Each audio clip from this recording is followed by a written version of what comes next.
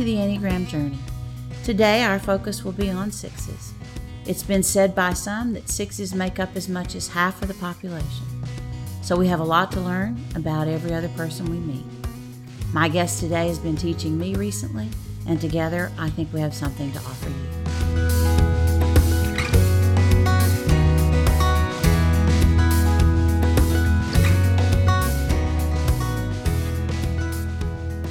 I'm here today with my guest, Dana Effler.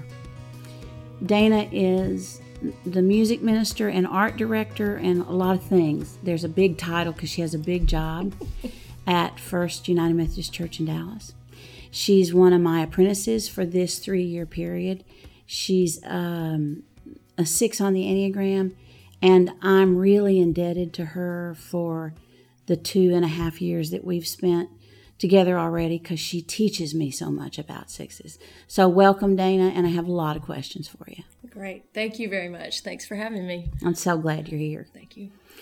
I want to start with your journey to landing on 6 because you were very honest about thinking you were other numbers, but it not quite fitting. Mm-hmm. And I think that's the journey for a lot of people. So will you talk about what the numbers were and how you landed on which ones? And yes, I certainly will. First, I should say thank you for allowing me to come to your first workshop as a 3 and the second workshop as an 8. And then finally, you allowed me back as a 6. When I first found the Enneagram, I was experiencing a good bit of stress in my life, mainly professionally. I had come to one of those crossroads in life where I knew something had to change. And I was doing a lot of spiritual work and reading Richard Rohr and others, and met Paula D'Arcy in that time, and was doing a lot of reading and soul searching, and found the Enneagram as well. So immediately I took a test. Yeah, as so many people do. and scored as a 3 on the short form. And so I lived with that for a while, and lived with it, and even got some Ennea thoughts that I reflected on every day, and a lot of that lined up. And I was buying a lot of it because, after all, I wanted to be successful. Sure. And I was a workaholic. And so, always driven, always had the to-do list. And so I just knew that I wanted to be successful. So, of course, I must be a 3. Right. But that deceit part, the root sin deceit, I discussed that with my husband, Tim, and he said, you know what, that is just not you. I mean, you're not pretentious with anybody. And I kept trying to live with that. And so I went back to the drawing board. And because I'm driven and people tell me they receive me aggressively, I thought, well, maybe I'm an 8. I took the long form of the test then. I thought, well, the short form didn't work, so I'm going to try the long form. So I did the long form. And sure enough, my top number was 8 and then 2. And I think 6 was down at the bottom somewhere. And I thought, well, okay. Maybe I am an 8. Oh my gosh, maybe I've been scaring people all this time. So I came to your anger workshop. And you were describing 8s as children. You were talking about Joey as a child. And I thought, oh no, how their agenda really drives them, regardless of anybody's feelings around. They have a plan and they're, by golly, going to go for it. And I thought, oh no, that really wasn't me. And I remember I talked with you. I said, if I wasn't like this as a child, do you think I'm an 8? And you said, well, probably not, but why don't you just go into this small group? So we split into small groups, and we had to tell what we were angry about. And I said, I just sat around the table and I listened to people. I mean, and they were just able to just throw it right out there. They knew immediately what they were angry about. And I kept getting nervous. Then I was like about to be panicked because I thought, oh no, I'm not nervous. I'm not angry about anything. And then I thought, oh no. And that wasn't, and so I just went, you know what? I'm not an 8. And I came to you afterwards and said, I think I'm not an 8. I think I've got to go back to the drawing board. So I did, but I knew that I still presented myself as aggressive, and I had read all the numbers, and I had gone to your Know Your Number class, and I just had never thought of 6 because that's boring. I'm sorry. Richard Rohr assigns the color beige to 6s, and that just couldn't possibly be me because I have to be certainly more special than that, and that's just boring. But Paula D'Arcy said one thing to me one time, because I said, I'm really trying to figure out my number. And I had been through the 3 and then through the 6. And she said, well, do you have anxiety? Mm-hmm. I said, what do you mean? What are you talking anxiety? What do you mean? Well, doesn't everybody? And she said, well, no, not really. Yep. And she said, my daughter is a counterphobic 6. And you seem like her, but I don't know. And so I just kind of sat with that for a while and happened to find a story online about another person writing about their experience as a child as a counterphobic 6. Mm-hmm. And I really resonated with it. I went, oh, I have a similar situation. That sounds like me. And so I went back and read about it again. And I was so disappointed. And, Richard Rohr talks about the humility, when you find your number. And that was big time. I was so disappointed to be a 6. But the counterphobic part of it, that is usually my mode of operation, to move against whatever I'm afraid of, to get it before it gets me. Yeah. So there's a whole lot there I want us to talk about. I want to start with telling the listeners that when you think you might know your number from a test or other ways that I don't agree with, when you think you might know your number and the root sin doesn't fit, it's not your number. Yeah. And when I listen to people talk about the root sin, I know it's not their number because they don't understand it. So like when you talk about deceit, a 3 who can claim that would know that they're not lying, that they're just trying to give people what they want. They would know that the person they're deceiving is themselves. And I actually think that female 3s identify with their childhood behavior more acutely than any other number on the Enneagram. They have a way of looking at life as children that is it's well honed to the point almost. So, I'm opposed to assigning numbers to children, except I give myself permission to play around with that a little with my grandchildren. And I really believe that one of my granddaughters is a 3 on the Enneagram. And I watch her, and it's astonishing to watch her think up her next move, to watch her watch everybody else before she enters in. And it's not watching from a place of anxiety like a 6 watches. It's watching from a place of, how am I going to be successful? I'm going to enter successfully, not hesitantly. Oh, wow. Which I don't think I would have paid attention to if you hadn't been so sure that paying attention to a childhood 8 story didn't fit you. It's like then you kind of go, oh, okay. And so what happens, I think, in workshops is people then come up to me and say, so if I wasn't like that as a child, am I that number? They try to find a way around that. But I'm so unsure that I can accurately teach all 9 numbers for them as children that puts me in a place where I'm not standing on totally firm ground. I know what it's like to be a 2, and I pretty much know what the childhood was like of my 4 children. So I think to notice that you're aggressive, then to look at 3 and 8, what would you say is the difference in aggression in a counterphobic 6 as opposed to 8 aggressiveness or 3 aggressiveness in females? Well, I work with 2 8s, and I know that they've taught me a lot. And I had never worked with, before I knew the Enneagram, who can really say if I worked with 8s, but I don't think I did. Mm-hmm. And knowing the Enneagram and being fortunate enough that these 2 8s have done Mm-hmm. some work, I'm really able to, I'm able to learn from them and learn from myself in relationship to them. So to get to your question, I think one thing in practice that distinguishes them from me is after the fact. Me, after the fact, I ruminate on what I just did, and they don't.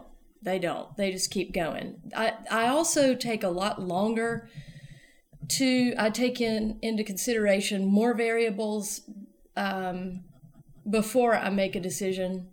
And, I'm not saying that they don't consider it. They just kind of know what to do immediately. But if you put both of us in a room, or you put 3 of us in a room, and you didn't know the Enneagram, I might come off as the most aggressive because I'm the quickest to say something because I move against whatever problem it is. I speak up, and if I have, if there's a problem that's presented, I tend to want to solve it immediately. Is that fight or flight response? Yes. Okay. And after I've done some work, I've realized that what I'm really doing is the nobler part, I would tell you that I'm trying to make it okay for everybody. Right. But I think, let's get real, because I'm also self-preserving. I think it's to make me feel okay too. I didn't know that for the longest time. I also wasn't comfortable enough, and I was so driven by the sensation of anxiety that it caused me to think, and what can we do? And we've got to solve it right now. Don't you think? And I talk about it, whereas I think 8s all the time just go and do it. I think intensity presents, I think fear or anxiety. I think anxiety presents as more aggressive than anger does. Yeah. Because they will be more calculating than I am. I would think that it would be honest to say 1/4 of the people who come talk to me to try to figure out their number at the end of a Know Your Number event because they can't figure out their number. I bet 25% are females trying to figure out if they're a 3 or an 8. So now I'll know to say what happens after the fact. And I'll know to talk about being more calculating. And I'll know to talk about the intensity of anxiety versus for 8s, anger is really kind of ho-hum.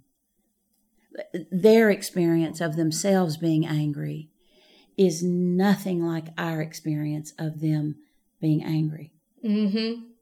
So, with free-floating anxiety kind of everywhere in the culture right now, it begs the question of whether or not the intense reactions are coming from aggressive numbers, or if the intense reactions are coming from 1s and counterphobic 6s. And I think that's likely.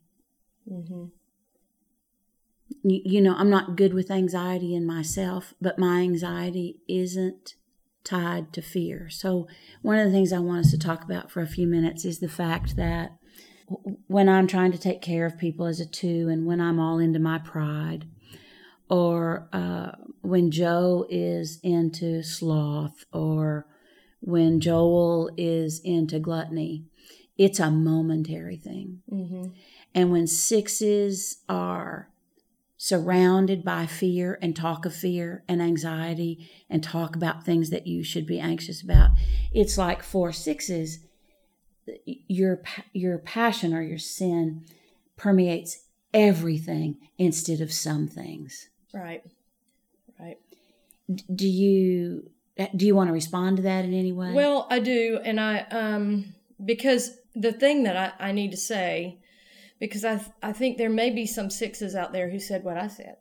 Before I really did some digging, I might not have known that I would never have told you I was afraid. I would never have admitted that I was afraid. I was too goal-oriented. I was too determined that I was going to reach my goals, that I was going to, by golly, accomplish whatever it was, that I just ignored it. And that is very, you asked me about a 3 earlier. It's very similar to a 3. Right. Well, a 6 in stress mode goes to 3. Right. So I operated in 3 a good bit. I think I worked in 3 for a lot of my early career. Just determined that things were going to be successful and I was going to make it happen. I didn't care how hard I had to work. And so for a minute, let's talk about then the difference in phobic 6s and counterphobic 6s, because I don't think a phobic 6 would respond like that. I don't think they would either. I haven't looked at the tests in so long because I don't like them. But do you think there are questions on the test that differentiate between phobic 6 and counterphobic 6? Or are they just 6 questions? I have no idea. I don't know. Okay. I mean, I really don't know. I can't remember them. I just know that they weren't accurate for me, so I kind of dismissed them in my memory.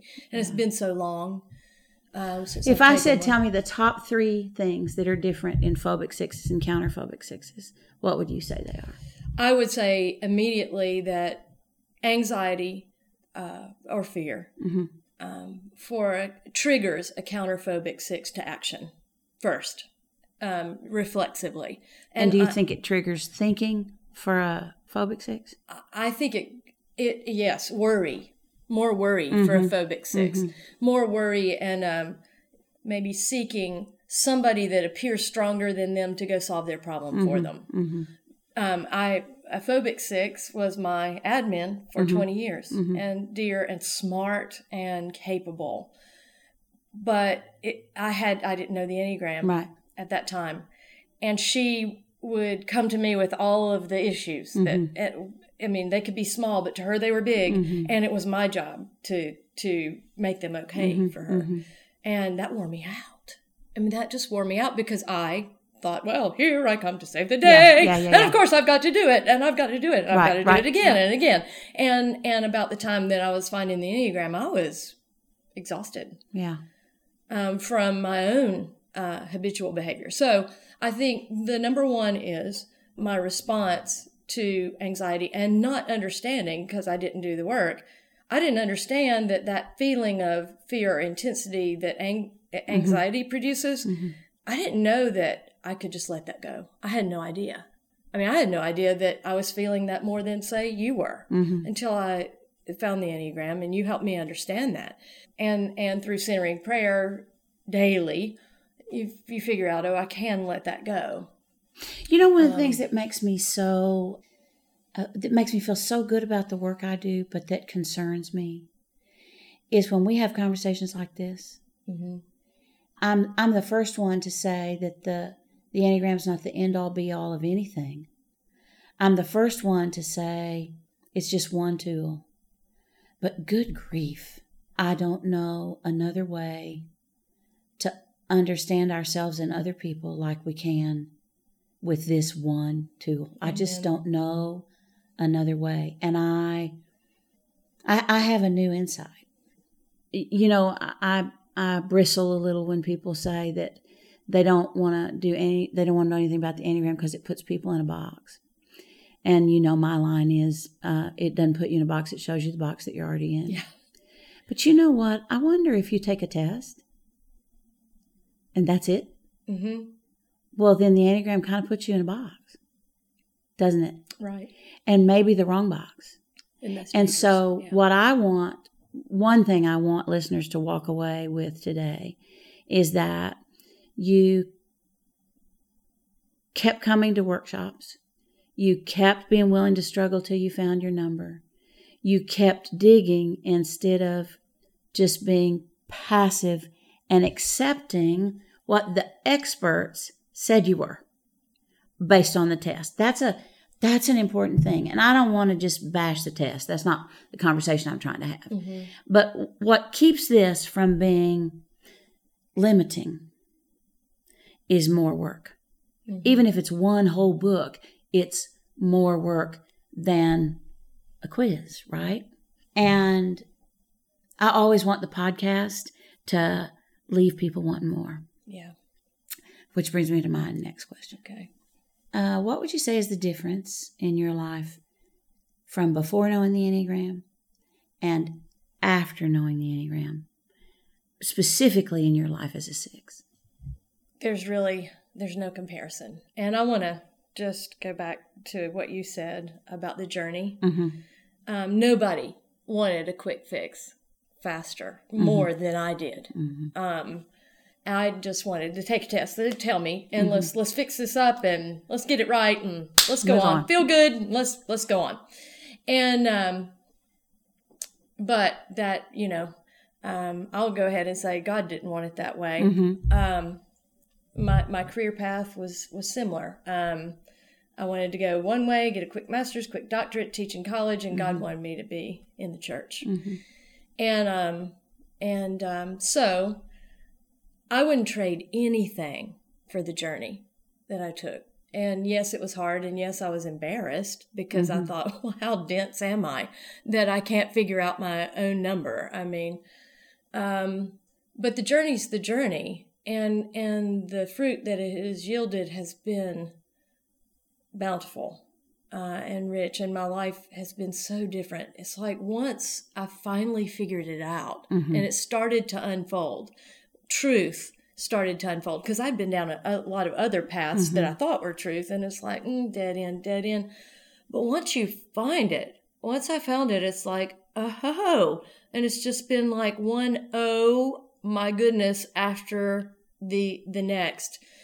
And so we could say that if it's really your number, there'll be one oh my goodness after the next. The farther you go, the more sure you'll be. Absolutely. And I can, I can understand why I went the way that I did. Sure. But it's because I needed to go deeper to find what was real, what was really beneath the surface. We went through an unending, it seemed, experience of trying to name this podcast. Mm-hmm. And we did some work with some professionals and all kinds of groups of people. And we wanted to go with the Enneagram Journey. And one of the feedback pieces we got from 2 or 3 places was, that doesn't promise anything. You need a title that promises a delivery. Mm-hmm. And actually, the journey is the only promise we can make with integrity. Mm-hmm. That it is the journey that promises everything, and there's not much in the promise bag without the journey. Right. And journey suggests that there's always more. Sure. And I believe there is always more. I can tell you that I see the world and people and my relationships and my choirs, everything differently after the Enneagram. I am different in rehearsals because I know the Enneagram, because I know myself. And that doesn't mean that I'm doing rehearsals trying to manipulate the choir. No. That I'm doing it more knowing myself and knowing when I can feel my red flags and learning to, because of spiritual discipline, centering prayer that goes with this, can learn to return to the breath and regain some composure and patience and compassion. It's interesting how knowing myself and being able to see what I do habitually and just look at it and say, okay, you're feeling anxiety. You've got that. And to be able to say, now I know what that is, and I can choose how I'm going to respond to that. Mm-hmm. And let's be real. You can get better at that in some situations than others. But with centering prayer and self-observation, that practice, that spiritual practice, we call it practice because it is a practice. Yeah. And in real time, I can more often let go of that anxiety and not respond in such a knee-jerk way. Do you think there are more 6s than any other number? I know that that's what we say. Mm-hmm. I think 6s are slow to recognize their number because I don't think anybody wants to be a 6. That's so interesting. I think that's true. And I think this, but this was a journey for me that I'm grateful for because you started it. I went through a period of thinking that nobody wants to be a 6 because I don't teach 6s well. And I think it doesn't matter who's teaching. I think 6s don't want to be 6s. I think my teaching's better because you ask me hard questions in the right way, which leads me to say this about 6s.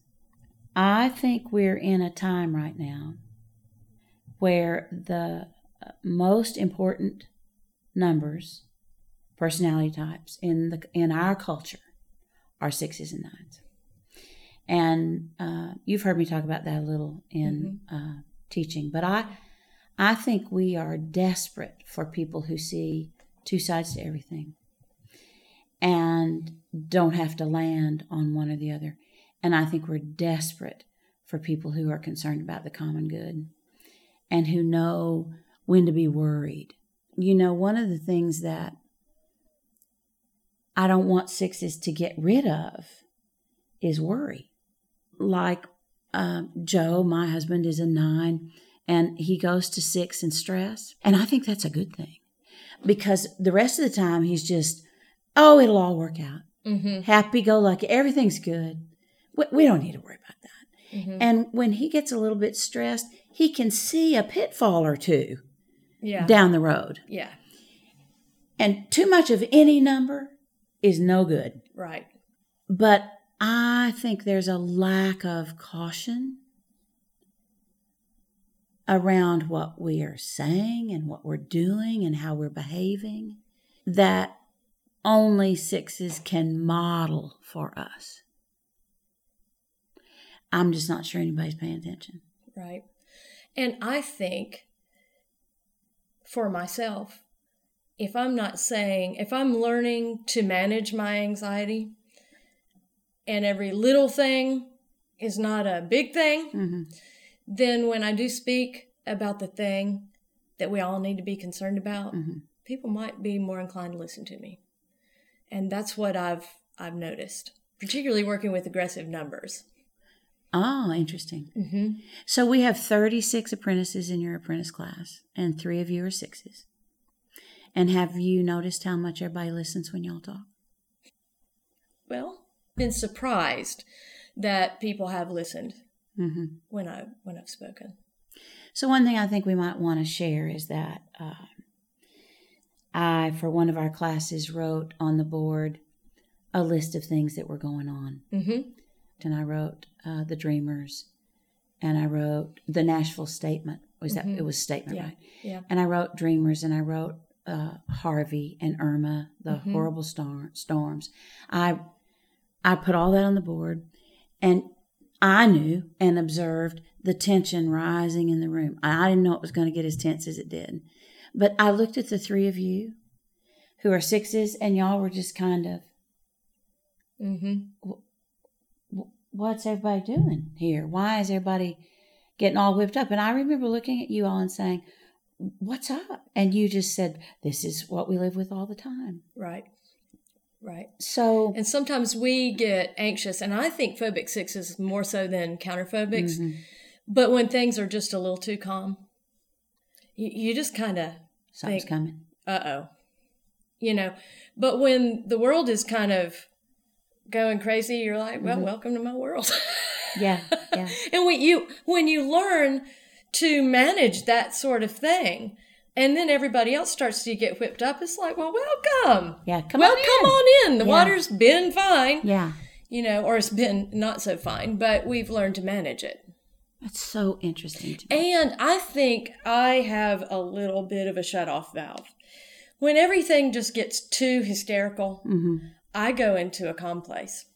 And I just think that's where it's just kind of that, we talked about that in one of the sessions. It's like a safety valve, a built-in safety valve that if you didn't have it, you'd probably just, I don't know, stroke out or something. I thought I had this great gift that I was walking into the teaching room with by bringing to sixes. I remember starting to say, I just don't think you should watch the news. And they all looked at me like, you think I watch the news? It's like, I stopped watching the news a long time ago. So I thought I was bringing this little jewel, and it was something that they had already figured, that you all had already figured out. Yeah, I still watch the news, but sometimes I get jaded because it's like, well, and I feel guilty. Honestly. Yeah. We've had so many tragedies that I don't know. It's like, I almost can't ramp up. I mean, it's awful. And I know in my head it's awful, but it's been so much awful that it's like, it's just like almost like, well, ugh. So, what do you wish people knew about your number? And I don't know if you're comfortable speaking for phobic and counterphobic, but I would love for you to differentiate that. Okay. I wish people knew that when I am asking questions of them, I'm not attacking them. Mm-hmm. I'm not. I really either want an answer or I need to feel safe. But another thing I think they need to know about sixes, and I know this is true for me, even emotional issues, I almost can't understand. I can't come to rest until I come to understanding. So could we substitute the word acceptance? I can't accept what's happening till I understand it. Exactly. Okay. Absolutely. So that's true for me too, as a 2. So I wonder what that's about, because I have a lot of anxiety. 2s have a lot of anxiety, and I have a lot of anxiety. But I manage my anxiety with schmoozing and relationships. Yeah. And you manage your anxiety with asking honest questions, as Parker Palmer would call them. Absolutely. And seeking answers. And when people cut me off, it confirms my first fears. Well, you didn't want to hear anything I had to say, or you're hiding something. Mm-hmm. If it's you didn't want to hear anything I had to say, I feel shamed. Mm-hmm. And so I'll figure out another way to get my question answered. Mm-hmm. I'll be less likely to ask again because I was just shut down. Mm-hmm. I'm not going to feel good about you, and I'm not going to feel good about me. Mm-hmm. If I feel like you're keeping information from us, I always think you're hiding something and it's not good. Mm-hmm. I will always think that. But it's rarely personal. Do you want, okay, that's where I was going. I was going to ask you if you wonder if they're hiding something from you because it's big, or if they're hiding something because it's about you. It's more, yes, it could be either, but I usually think it's more situational. It's more systemic. Either they haven't done their homework and they don't know the answer, in which case, if they're in leadership, they better know the answer because they're affecting all of us. And usually I feel like middle management, See, there's that common good thing. That's a great way to talk about the common good. I feel like middle management. I feel like when I've gone to battle before, it's usually on behalf of those who are dependent on me. Mm-hmm. So whether it be my volunteers, my choir members, and I feel like I need to get answers on behalf of them because I got to tell them something. I don't want to tell them the wrong thing or I'm going to lose credibility, And if people aren't giving me what I need to know to tell them, then I can become a dog with a bone. What happens to phobic sixes, do you think? They go and ask somebody stronger to fight the battle for them. So that's very helpful. And in meetings, I was usually the mouthpiece for the people who were afraid to speak up because I'm going to step out there on their behalf. Mm-hmm. And I would rather step into the flame than wait on the flame to come get me. That's so, I keep talking about sixes concerned about the common good, and I could never say it better than that till now. That because that's what you're talking about. Mm-hmm. That is what you're talking about. Okay, have you ever been in a city that you think is a 6 city? 6 city? I'm not sure I've thought about that. I don't know. I don't know. It's a new question for me. I've never asked it before, so that's kind of not fair to you. But the reason I've been thinking about it is because it occurred to me that people kind of say, after I say Dallas is a 3 city, then people kind of start to explore what number their city is, but nobody ever says they think they're a 6, they live in a 6 city, which would be... I wonder if that's a sign of our time, because oftentimes I don't feel like anybody's concerned with anybody but themselves. Mm-hmm. I just am increasingly more and more every day. Maybe it's media related. One of the things that Joe and I teach when we talk about discernment is that as soon as you ask the question, how will it affect me? Mm-hmm. Then discernment stops.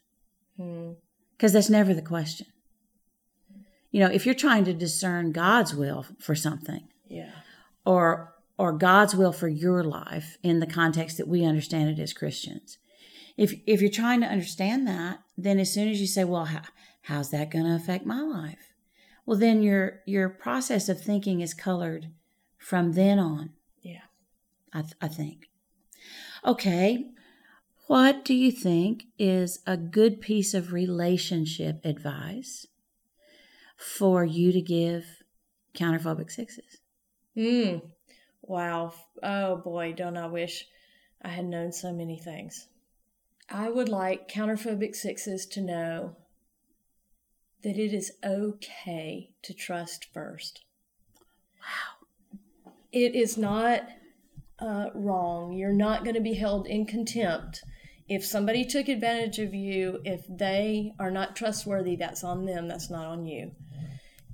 To risk trusting. And I stop myself, even today, and till the day I die, I'll stop myself.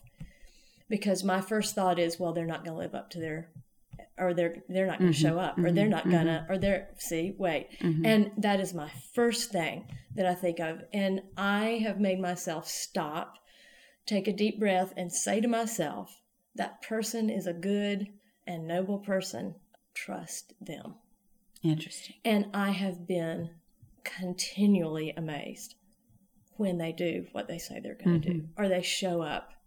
It's like I'm experiencing a little miracle, because my mode of operation had been to remind them 10,000 times, because of course I would be afraid that I wasn't doing my job, or maybe they didn't hear me, or it never occurred to me that maybe if I would just shut up, they would come to the table. And it's the same thing in the choirs, to set the table and give them an invitation to do their part, rather than being quite so demanding and over-functioning on their behalf.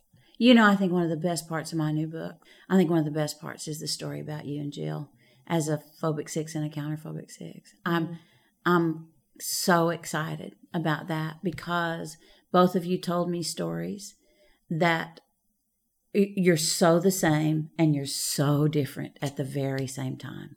Yeah. It's kind of amazing. All right, you have more relationship advice?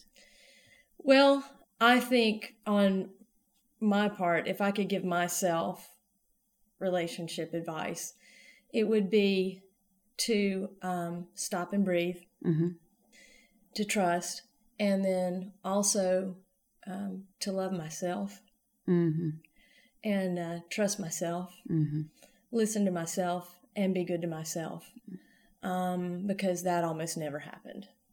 And I bet that's not exclusive for 6s. I would just bet that may be for everybody. But also, when I'm able to let go of some of the anxiety I have about the potential of my being rejected, I've noticed that somehow people tend to come toward me.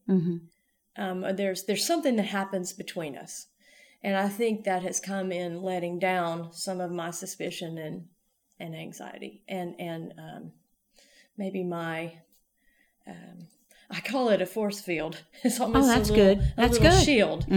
Had a situation last night, had to go to VIP reception, and I didn't really want to go because I didn't know who would be there, and I just felt anxiety. I felt it in my chest, and I just didn't want to go. But Tim said, "You've got to go. You've got to go be seen. That's something that you have to do. Just go. I'll be in there later." He dropped me off at the curb, and I just decided that I was going to walk into that situation with my anxiety and just see what happened. And I just did. And I saw a couple of people I knew, and I spoke with them, and I just walked through that, what felt like to me at that point, fire. And people wouldn't know this about me because I'm always welcoming people in, but where I work, I'm always the one in control, so I can do the welcoming. It's hard for me to go into a situation where I don't know if I'm going to be welcomed or not. It's like walking through a fire. But I did it, and I made it, and I talked with the people I needed to talk to, and I left. And it was all good. But I didn't allow myself to avoid that situation because of fear. Okay, well, I know that we're getting close on time, but there's one more question I want to ask you. The focus for me for at least the next 2 years is going to be Enneagram relationships. And so talk about your relationship with Tim. Since we've known the Enneagram, boy, that has helped a ton because Tim is a 9 with a big 1 wing. And I didn't understand why he kept retreating. So I would go after him. And it's like I would go after him, and the more I went after him, the more stubborn he got. And I've learned that if I just own my stuff up front, and he's done some work, he'll eventually own his stuff. But if I pursue him too much, he just retreats. And I've also learned that he needs his space and that I need to give it to him. But too much space is not good for him. So there's a balance. And for me, I've learned also, I mean, he's very good at taking care of all the things in the house, but I've learned that I can use him as a crutch, and I need to challenge myself to not do that. I trust him with every fiber of my being. I trust him. And he trusts me. But I've learned that I have to trust myself also. So y'all are both on that central triangle of the Enneagram. Right. Do you have anything to say about that? It's okay if you don't, boy. But I would think that's a tricky place. I have something rich because our admin's a 3. So when we get in stress mode. So everybody needs to know that you and Tim work at the same place. Oh, yes. Oh, thank you. Yeah, yes, we're all full time. He's a 9, I'm a 6, and she's a 3. So if we get in high stress mode and it's just last minute, invariably, it is amazing. You should be in our office. I go to 3 and start jumping over everybody and over functioning. She goes to 9 and gets paralyzed. The 3. And she, actually, I've observed her movements, and her speech gets slower, her movements get slower, and I'm just leaping over her and just working as fast as I can go. And Tim kind of gets deer in the headlights and just kind of... Which is 9 going to 6. Yes, in anxiety, and this is when we're all in our automatic response mode. We have, just like almost panic mode. This is what happens. And so it's fascinating to watch us. And then when the ship rights again and everybody's kind of okay again, we all go back in our regular places. So we try to avoid those sorts of anxiety. We try to work ahead so that doesn't happen. I sometimes tell a story about Joe as a 9 with 2 friends of ours who are a 6 and a 3. And the 3 of them there were just 4 of us in the room, and the 3 of them were having a very difficult conversation. And they all made that move to where they go in stress. And honestly, I had a moment of vertigo. I can understand it. I had a moment where I thought things are not right here.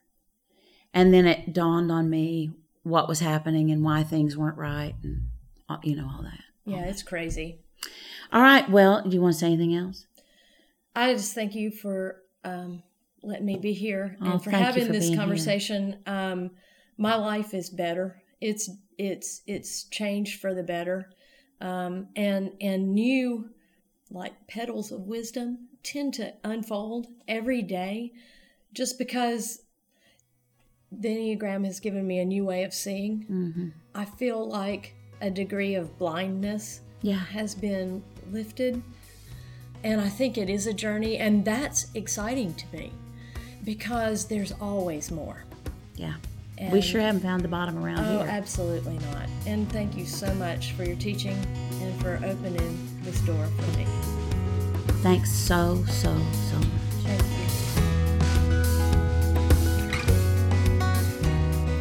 I hope you'll join me in Edmond, Oklahoma on February 23rd and 24th for a Know Your Number conference.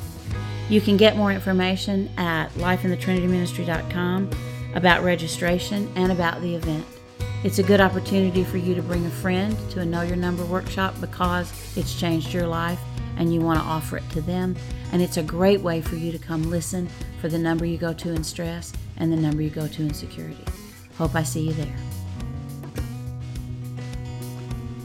The Enneagram Journey podcast is produced by Life in the Trinity Ministry.